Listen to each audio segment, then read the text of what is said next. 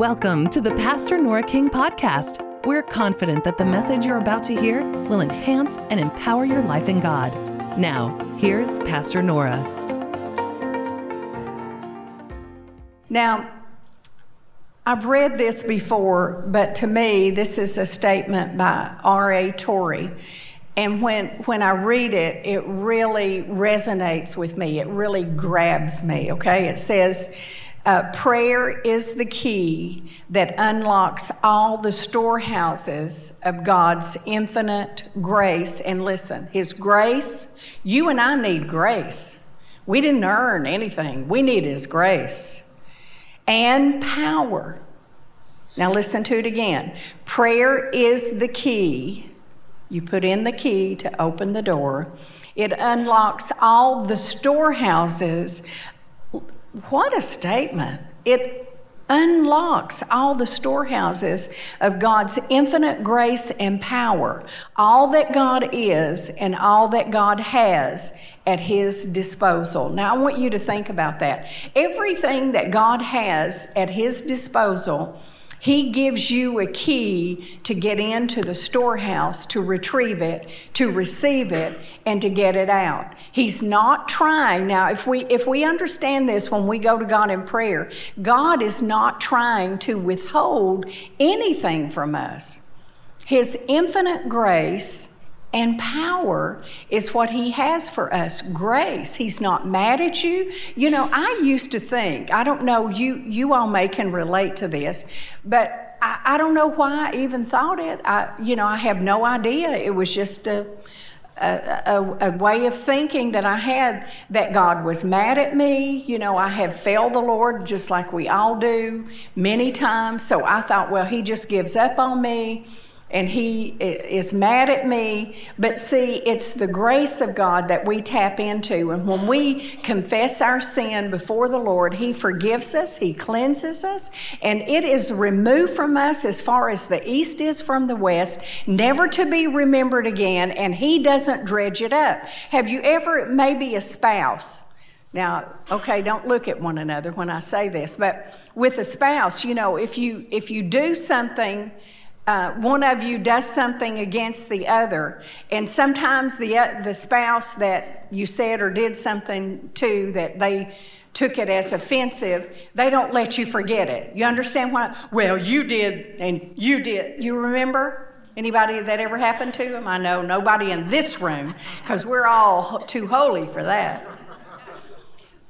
But you do understand that happens in human relationships and even friends, and you know, you may have siblings or whatever, and those kinds of things can go on, and you keep dredging up things. You keep, well, I remember when you did that, and yeah, and you said this and you did that, you know, and we have a way of doing that as human beings. Well, number one, we ought to get over that. We ought to ask God to help us to grow up and mature and not do that to people. Because we need to be like our Savior, and we need to be like the Heavenly Father, and we need to forget about those things. So you see, God's not mad at you, and if you have a mindset like that, you have to get it changed. And the only way it's going to change is to be updated from the Scripture to think the way God says you ought to think. You can keep on living in that human existence if you want to, but I've switched over to the heavenly realm, and as much as possible, I'm not perfect, but I'm on my way to improving, hopefully every day, and growing and stretching and becoming more like Him. What about you? Don't you want to be? None of us will reach perfection. There was only one that was perfect, and that was Jesus Christ. But we can continually grow and mature and not be offensive and not, continue to treat people in wrong ways, but we can act like our Father. We need to be an imitator of Christ. We need to imitate Him in the fruit of the Holy Spirit in our relationships, in our marriages, in our homes with our children and at work, our employers and the employees that we work with. We need to have the fruit of the Holy Spirit in operation. And then people will begin to look at you and say, hey, boy, what has happened to you? You're different. Why? Because you're not holding grudges, bitter, snarly, snappy, harsh, hard, but now you're kind and loving and thoughtful. That's Christ in your life. But see, when you open up that infinite storehouse that God has that's full of His grace, you can be forgiven and walk whole before the Lord. Now, to some of you, oh yeah, I know that. But some of you, it may be a real revelation to you. It may be something that you really need in your life. So we need to understand that we can tap into this and we can pray. Prayer is the key that unlocks the door. Prayer is a key that unlocks the door. And that's an important statement. And God expects us in prayer to be violent in prayer. Now, I'm going to tell you something, and you may not agree with me and you may not understand, but the times that I get violent in prayer is the times that I get breakthroughs and things happen. And I'm not talking about get violent with God, obviously not. But take His word and war a good warfare. Take His word against the enemy and take that sword and cut him out. No, you're not going to hold them captive in Jesus' name. You let them go, and I demand it in Jesus' name. You can get violent in prayer. Oh, well, in the name of Jesus, you just devil, get out of here. And He'll just say, okay, yeah, whatever. What we say when we say whatever means, that means nothing to me. But we need to get violent in prayer. In the times in this church where things have been tough and difficult, and don't you think that things have not been so tough and so difficult, we didn't even know how we were going to make it till the next day in a lot of situations. And everybody looks around today and you see and you think, oh, wow, that's wonderful. Look at this. Yeah, but you don't know what it's taken to get there and to hold it and to stand. Some of you might, but many of you don't. And it's okay. But I'm just saying, you have to get violent in prayer in those times when things were difficult. So why am I saying that? To tell you that I relate to where you might be, and you got to get violent in your prayers, something that's been long-standing and going on in your life for a long time. Get violent in prayer. Take the word of God and cut up the enemy and cut through the barriers. You understand, they're barriers. And the storehouses of God are there, full of His grace, full of power to overcome the enemy. And prayer is a key, and I believe that with all of my heart.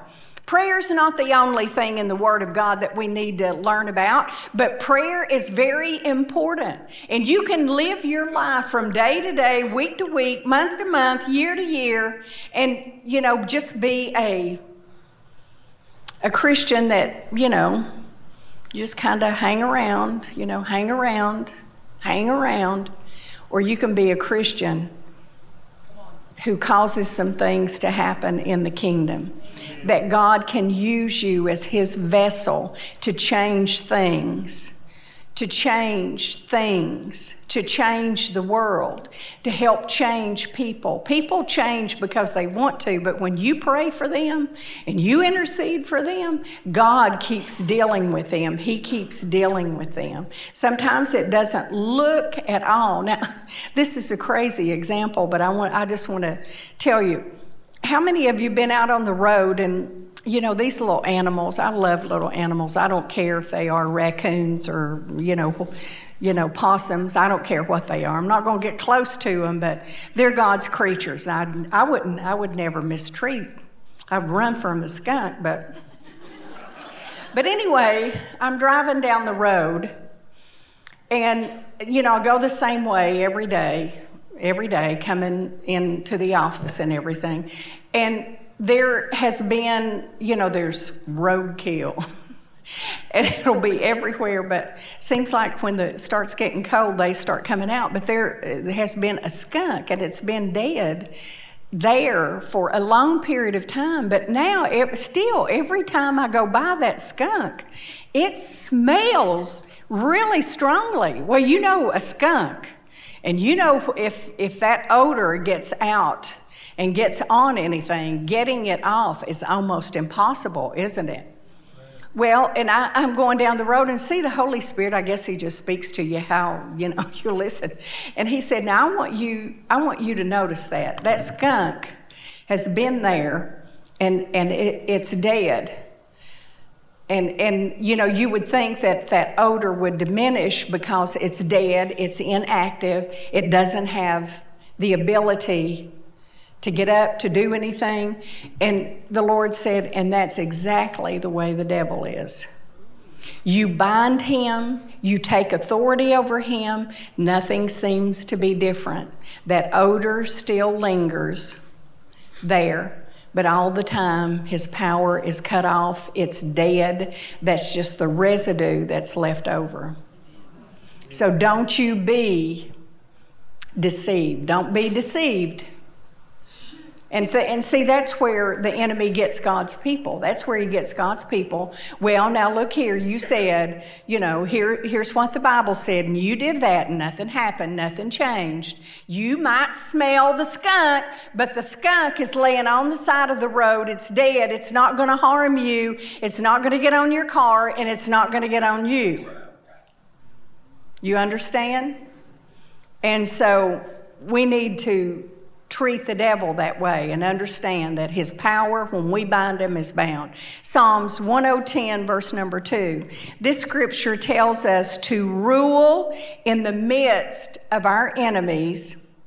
Let's say that together. Rule in the midst of our enemies. Let's say it again. Rule in the midst of our enemies. Okay, you take a person or a few people, and here we are, God's people, and all around us, they're enemies to the cause of Christ. They're enemies to Jesus Christ. They're enemies to anything that has to do with the Lord, with his people, with believers, or anything like that. But the Bible says, don't let them overcome you, but you rule in the midst of your enemies. Now, how do you do that? Do you do that by picking up a gun? Do you do that by picking up a sword? Do you do that by placards? Do you do that by fighting with your words against another individual? No, you do not. You rule in the midst of your enemies. One way is through prayer. The key of prayer. And receiving that grace and receiving that power that God has given you. And to rule in the midst of your enemies means that you domineer.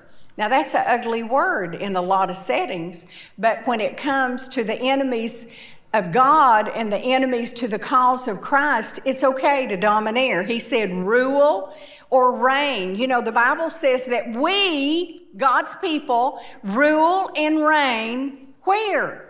In this life. Romans talks about that, doesn't it? We rule and reign in this life. Everybody say, in this life. Well, I know when we go to heaven that we're going to rule. Yeah, that's true. We'll be there. We're kings and priests under our God, even now, but there we will be. But the whole thing of it is we are to reign in the midst of our enemies. And there's a way to do that. And it's to use God's wisdom. You don't get up and someone, I bind you in the name of Jesus. Now, I've done that one time before, but it was a guy on the street that we were witnessing to. And he was following us down the street, and we just turned around and said, in the name of Jesus, I rebuke you. Go. And he just turned around and left. Okay, but I don't do that. I don't do that. That was a unique time. Okay, so you don't do that. So when I'm talking about ruling in the midst of your enemies, that's not what I'm talking about. The Bible says that the weapons of our warfare are not carnal. They're not what you can see, what you can touch. None of that. Not normal earthly weapons. But the weapons of our warfare are mighty through God to pull down strongholds, to bind up the enemy. And see if we believe that. Oh, yeah, I've heard that. I know that. Well, if that is your mindset, you don't understand it. You just don't understand it. Because this is a truth that God gives to His people, that we can really rule in the midst of our enemies, and they don't rule over us. You know, many times though, see, it's like the skunk in the road that still got the odor. You see things, you experience things. Well, God didn't hear me. God didn't do that. If you did what He said, then He did what He told you He would do. And you put more faith in that than you do in the people around you and the workings and doings that they're going on with. Amen? Okay, so He says, rule in the midst of your enemies. And again, this means to reign or have dominion. That's you and me. You can be sitting here tonight, you feel powerless. You don't feel like you have any ability to reign, but it doesn't matter how you feel.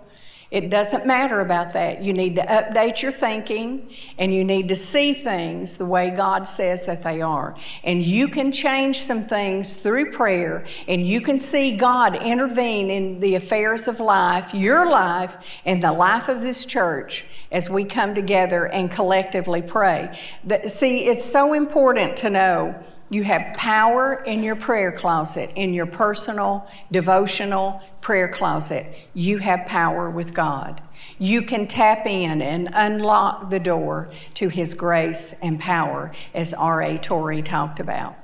You can do that. But also, when we come together and there's unity and harmony in this place right here, and we come together and we pray, there are things that happen and devils tremble. Devils tremble. You understand that? We are not weaklings. We're strong in the Lord and in the power of His might. And we stand our ground. That's what the Bible tells us to do, to stand our ground. And having done all to stand, stand therefore. We need to get, like I was talking about a few minutes ago, we need to get violent in our praying. I'm going to tell you, unity and harmony in prayer is powerful. You know, when you come into a church like this, we need to be mindful. You know, there can be so many people. Well, I think we ought to do this, and I think they should be doing that.